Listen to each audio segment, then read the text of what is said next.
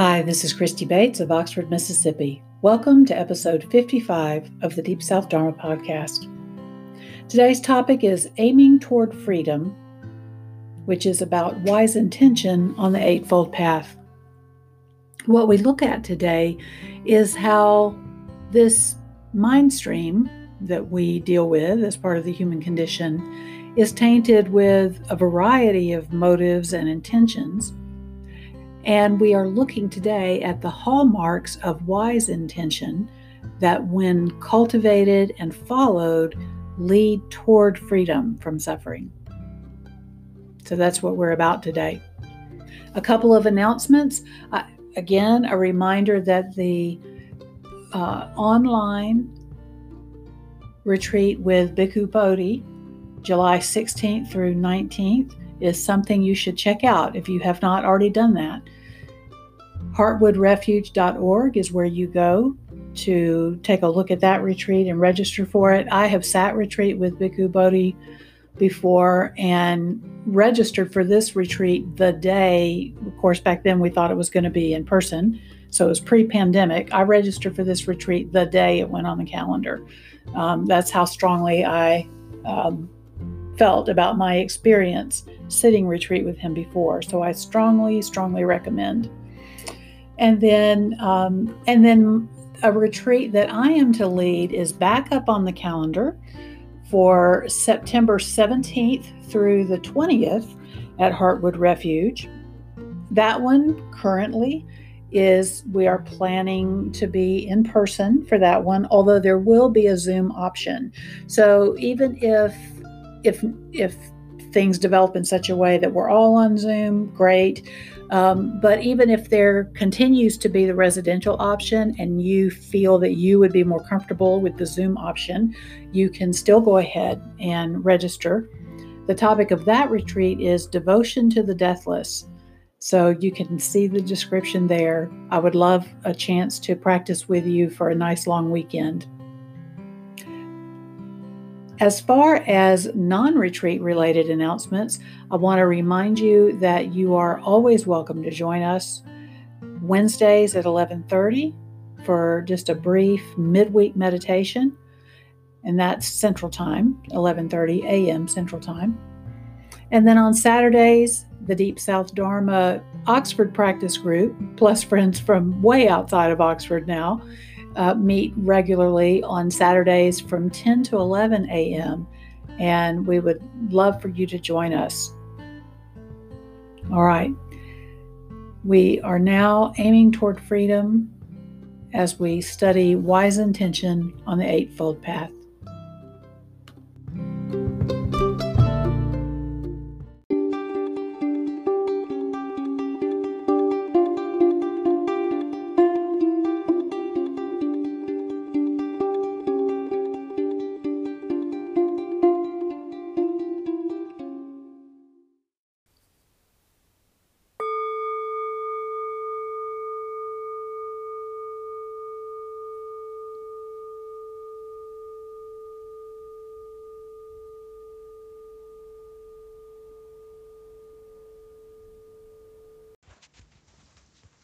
Typically in religious practice, we think, at least in the West, we think of our paths of practice having to do with what should be happening, what we should be doing, etc. With wise intention and the way that it follows on the heels of wise view, one thing we can see is that the unfolding of the path is not about what should happen, but about what does happen on the path to enlightenment, on the path to being fully awake. And so that can be helpful if we want to know if we're moving along toward a clearer awakening, a way of living that is in harmony with reality, that is in harmony with an understanding of what brings unnecessary suffering and what brings freedom from that suffering, then the path is a description of what does happen as one moves closer to awakening. and as one awakens. When we see how logically right intention follows on the heels of right view, of clear seeing, it's easy to understand why these two taken together are referred to as the wisdom factor, the wisdom branch of the Eightfold Path. I think part of what we're seeing right now is that more degrees, anyway, of wise view have come into being in our time because we haven't been able to distract ourselves, whether through work or through endless entertainments. There's only so much content one can tolerate on the internet, only so much TV we can watch. And when many, many of us are not spending all of our time working several jobs to survive or entertaining ourselves endlessly, we see more clearly, it really lands with us when we see the suffering of our fellow human beings, our fellow sentient beings, actually. And as we begin to see that, a right intention or wise intention develops from that. In Buddhist terms, or at least in the way of the elders, the Theravadan tradition, wise intention is spoken of specifically in three aspects. One is renunciation, the letting go of that which is not serving us. So for monastics, people often think of renunciation as the monastics practicing celibacy or lay practitioners who practice celibacy. But renunciation is actually much broader and deeper than that. Renunciation has to do with letting go of that which doesn't serve us. Related to what we are all taking a look at in our lives and in our cultures right now, it's also about looking at what might I be free to let go of so that I can contribute to the good of others. And so if there are, taking it into just the most obvious sense, right? If all the restaurants aren't open, or at least I don't feel safe going to a bunch of restaurants and I'm not spending my money there or in movie houses or football stadiums or other entertainments, then when this very now obvious to mainstream folks, the very obvious problems in our judicial system, our law enforcement system, come into clear view, then you have all of these people donating funds to help right those wrongs, whether it's through helping people meet bail or helping fight legal battles or to elect officials who will work more in alignment with the values of non-harming. So renunciation, the letting go of that which isn't serving us, the laying aside those things that actually limit our ability to be generous and to put our energy, not just monetary energy, but our life's energy in directions that are useful to the world. That's one aspect of this. Besides renunciation, then there is also, under the description of right intention, comes both goodwill and compassion. By goodwill, we don't only mean wishing each other well, although that's certainly a basis of goodwill. What we mean along the Eightfold Path is the development of goodwill as a practical meditation practice that we regularly undertake, sometimes referred to as metta practice in the Pali language or loving kindness. The deliberate development of goodwill allows us to become as vitally interested in the good of others as we are for ourselves. And for some people, I also should say, the development of goodwill also allows us to become, for some of us, it allows us to become as interested in our own good as we are in that of others, right? We start to experience the world with genuine impartiality and a wish that there be no boundaries in terms of who is allowed to have good in this world.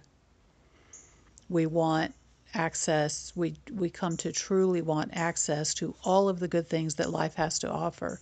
And moreover, we come to recognize this scarcity mentality that we start to see through as right view develops. We start to see through that scarcity mentality and realize there's not a limit of good things for human beings, but there has, because of greed, hatred, and delusion, there has been limits on access. And so through the development of goodwill, we become genuinely interested and invested in being sure that the good things that people need to live a good life are available to all. Closely related, not exactly the same thing, but closely related, is the deliberate development of compassion. And this also is a particular meditation practice that is undertaken regularly to help us develop that genuine experiential sense of the need and desire to act to put an end to optional suffering wherever we can and for whomever we can, without regard to whether they are in our family or not of our family, whether our skin color is the same or not, whatever the bounds of nation states may be. So this particular practice, until you've undertaken it somewhat, it can sound scary to people. It can sound as though I'm being asked to develop a practice in which I will be overwhelmed with the needs of the world. And it's not about that. The rest of the path offers some balancing out. But, you know, a commentator that I appreciate a lot spoke of his, even though this is a person who has worked for rights for all people for a very long time, one of the things that he said is that even he had not treated violence against black people by the police as the emergency that it is. And so that's part of what we're looking at here, is how our wiser view then gives rise to that wiser intention to recognize, oh, this is an emergency. We need to do something about this.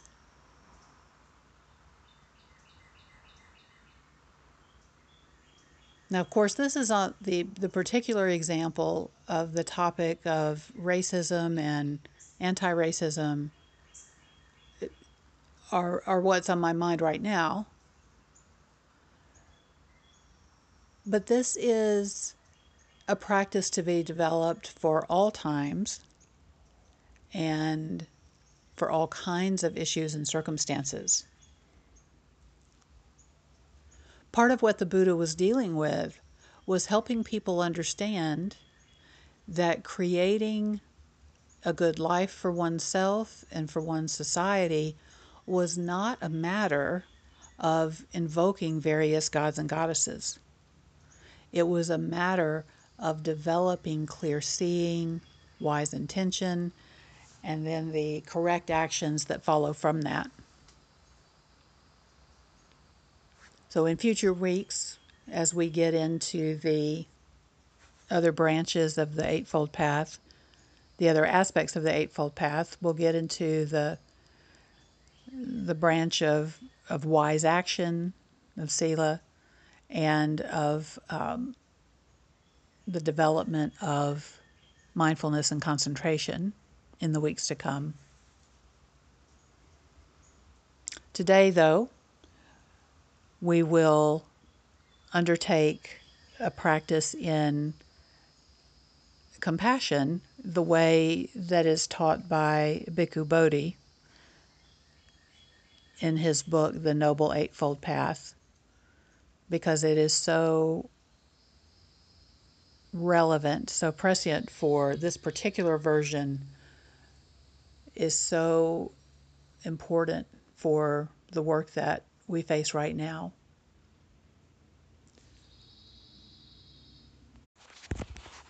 Actually, before we shift into practice, I want to give us a little more context.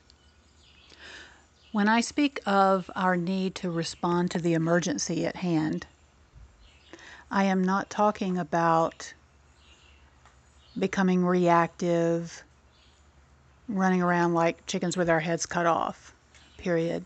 I'm talking about being willing, prepared, ready to face the emergency, to walk into the emergency like firefighters or EMTs, where we go in with the tools that we need to quell the fire.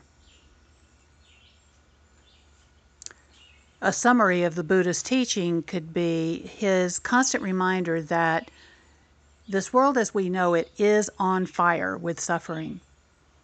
And so the purpose of practice is not only to quell those fires within ourselves, but also how to help cool those fires in our relationships to other beings, in our dealings in the world. So when we undertake a practice such as the one we're about to do, we are literally in training for that. So you can pause the recording here if this is not a good time for you to practice. But whenever you're ready to practice, we're actually going to undertake 15 or 20 minutes of practice at this point.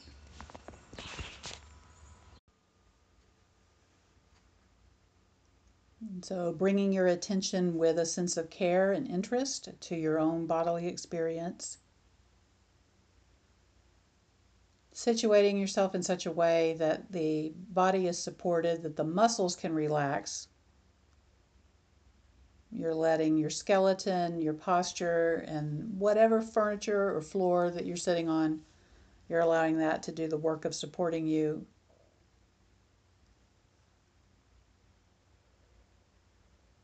Working with compassion in particular, Bhikkhu Bodhi writes that compassion springs up by considering that all beings like ourselves wish to be free from suffering, and yet, despite their wishes, they continue to be harassed by pain, fear, sorrow, and other forms of stress or pain.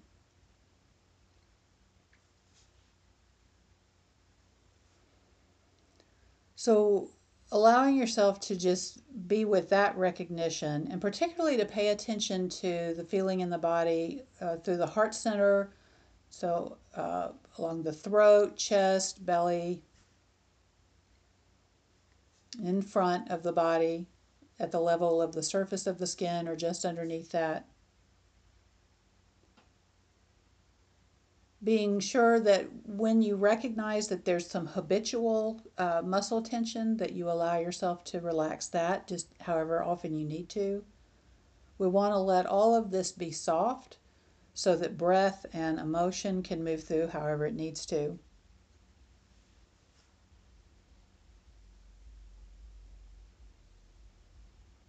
And so, first, we want to bring to mind someone that we are aware of, someone that we know pretty well, um, who may currently be undergoing some form of stress or suffering right now. Now, it may be yourself, or it may be somebody else you know well. Um, I will say that if you are a person, as many people are, who struggles to have compassion for yourself, for this particular exercise, I'm going to ask you to choose a being, a person that's easy for you to have compassion for.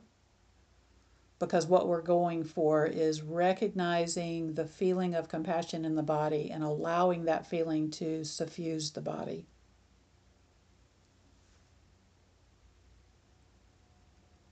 So, bringing to mind somebody that is easy for you to care about.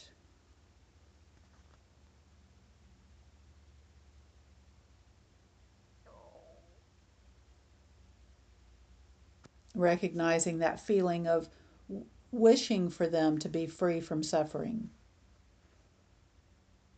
and yet knowing that they're going to face the problems of aging, of sickness, someday of death, that they are subject to sorrow, to hunger, grief, loneliness.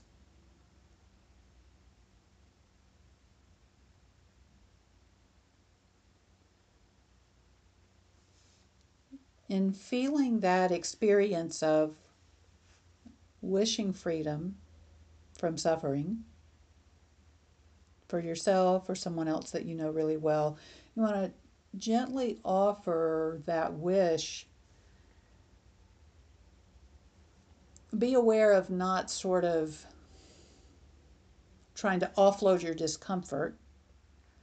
Right? Sometimes we want other people or even ourselves just to feel better so that we don't have to be uncomfortable. So, developing some confidence that we can be with our discomfort, but feeling what it feels like just to wish them well, to wish them free of suffering, and to offer, gently offer that, the warmth of that wish.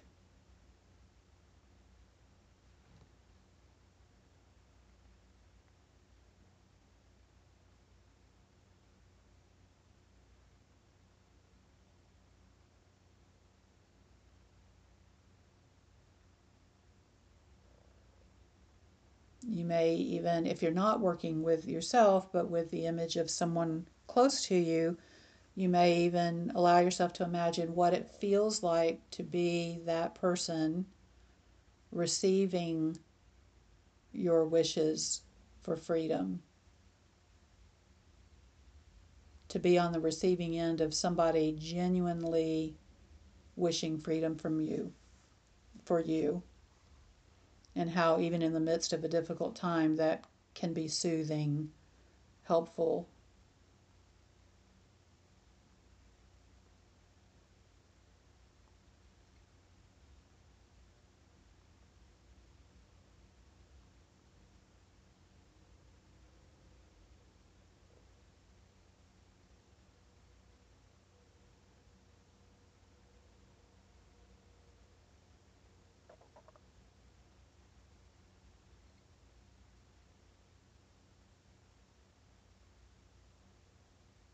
And bringing your attention back into your own body. If you're not there right now, if you're working with another person, letting go of the image of that person right now, just feeling the effects on the body of that wish for freedom from suffering. And next, I want to ask you to bring to mind someone who's similar to you in maybe ways that are superficial or not superficial, but maybe you don't know them that well. But along many ways, you feel that you're similar. And as you bring that person to mind, seeing if you can allow yourself to imagine being, either right next to them, shoulder to shoulder, or even feeling what it's like to be in their skin, dealing with whatever difficulties they may be dealing with. So again, this is somebody you don't know super well, but you feel they're similar to you, and you know they're suffering in some way right now.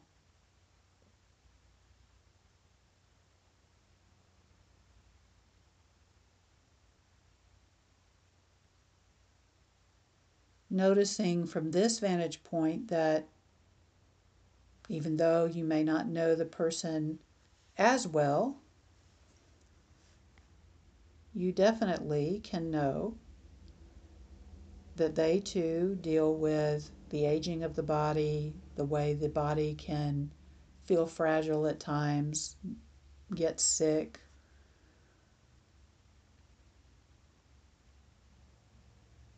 The fact that this body deals with hunger or grief or waves of anger or fear, loneliness. And because you know what that feels like, even if you don't know this person well,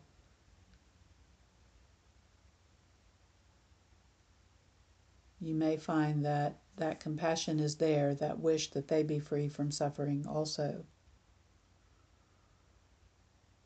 And just allowing yourself to experience, offering that warmth to that person, not trying to get out of your own discomfort, but just offering that wish that they be free, that they have some relief and a sense that they're not alone in this.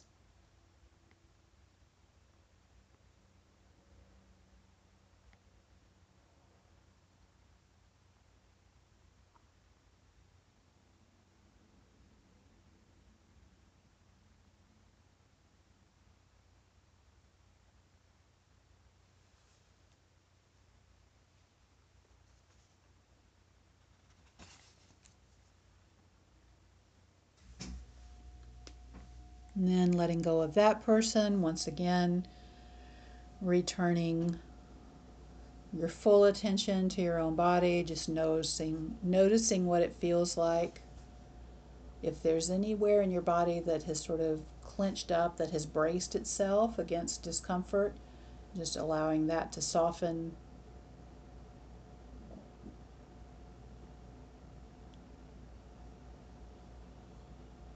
And not holding any blame toward that. This body is wired very often to brace itself against a sense of threat, of discomfort, or sorrow, or stress, or pain. But in becoming aware of that and allowing the muscles to soften, it's a powerful way to remind ourselves that the heart can handle much more than we realize.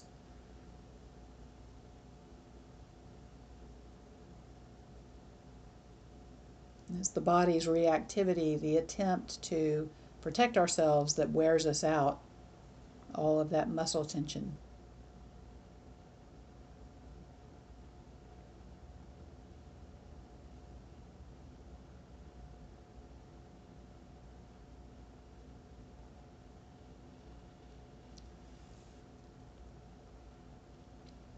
And now we're going to go in what may be a surprising direction if you haven't done this practice before.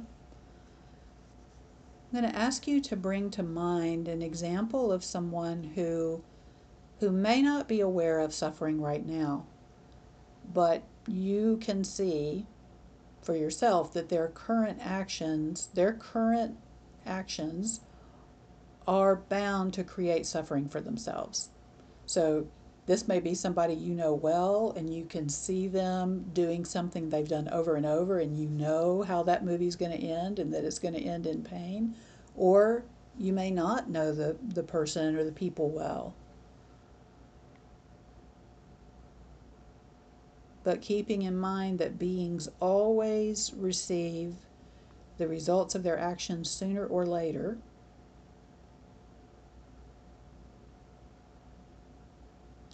And even if you are frustrated or angry with that person or people, reminding yourself how you can remember actions that you took that at the time you believed were making you happy or would lead to happiness, and then maybe they led to more misery or remorse, or maybe it was mixed results. Maybe there was some happiness, but also mixed with a lot of difficulty that you really would have liked to have done without.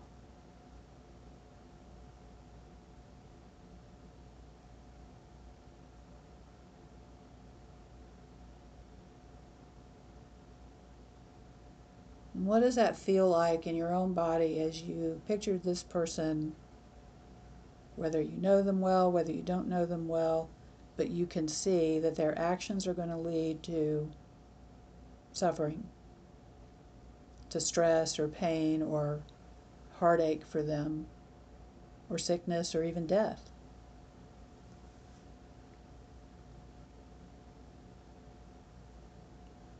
So just feeling what that feels like, knowing that we don't control the choices of others, but just allowing ourselves to feel that wish that, just like we wish all people freedom from suffering, we realize that we hope they'll stop harming themselves and others through their actions or non-actions. There are helpful actions and harmful actions. There are helpful non-actions, such as when we wisely hold our tongue. And then there are harmful non-actions of, for instance, not speaking up when we should.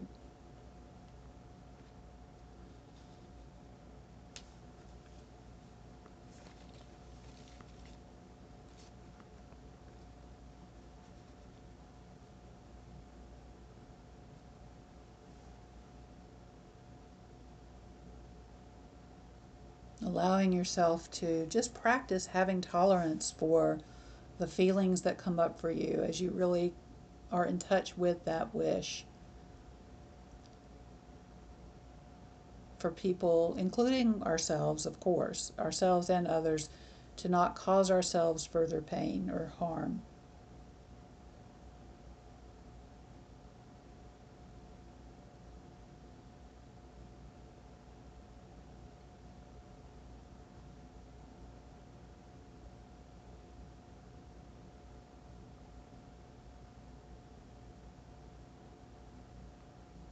Noticing again the contraction that comes in the body, sometimes embracing against uncomfortable feelings, sometimes this contraction that comes where we feel like we're going to force somebody to do what we think they ought to do or not do what we don't think they ought to do. Just allowing that to relax.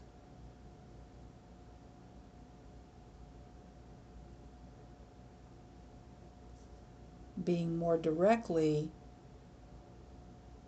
with the wish that beings be free from suffering, we can actually choose wiser actions or wiser non-actions in some cases.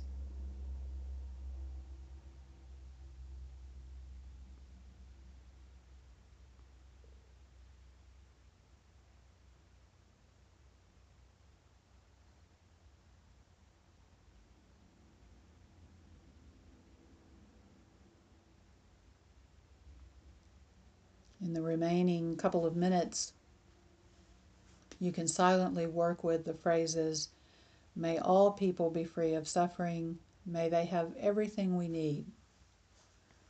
May all people be free of suffering, may we have everything we need.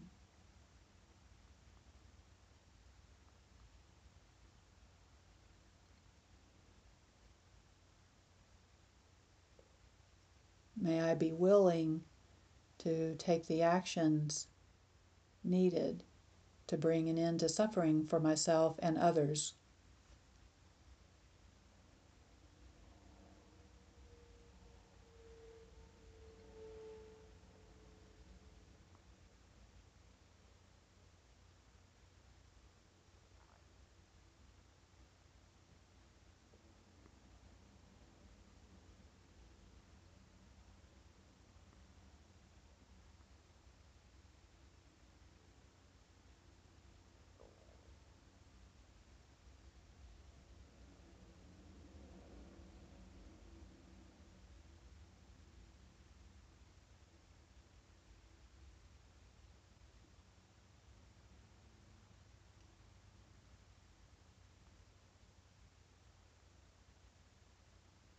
Also being directly with this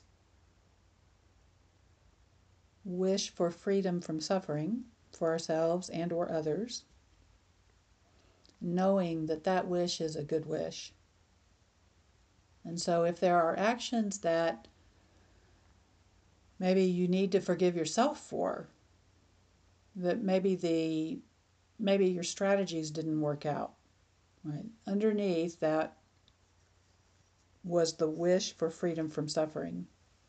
And you may have gone about looking for happiness, looking for freedom and relief from suffering in a way that backfired on you. So just recognizing that even in the biggest mistakes of our lives, and when other people make the biggest mistakes of their lives, everybody is just trying to find their way. That doesn't mean that we don't sometimes intervene or say that's not okay.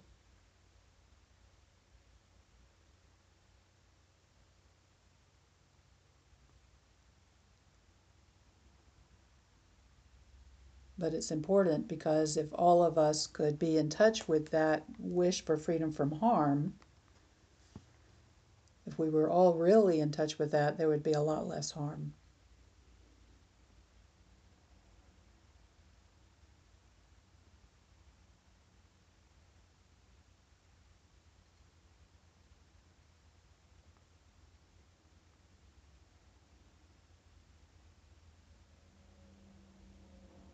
And just being in touch with what it feels like in the body, to be in touch with this heart, this embodied heart, wishing freedom from harm.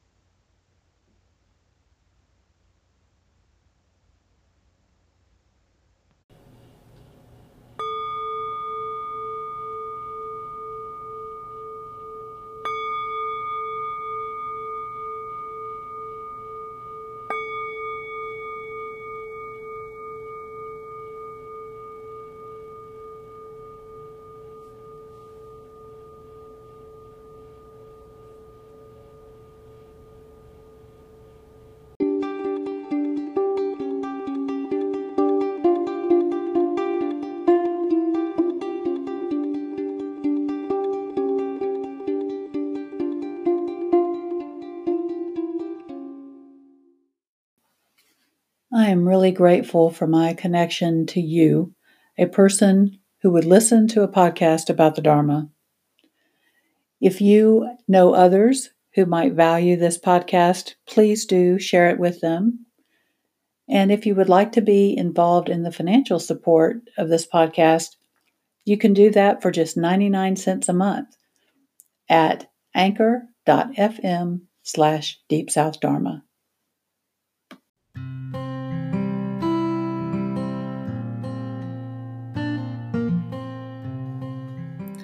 Thank you for joining us for this episode of the Deep South Dharma podcast.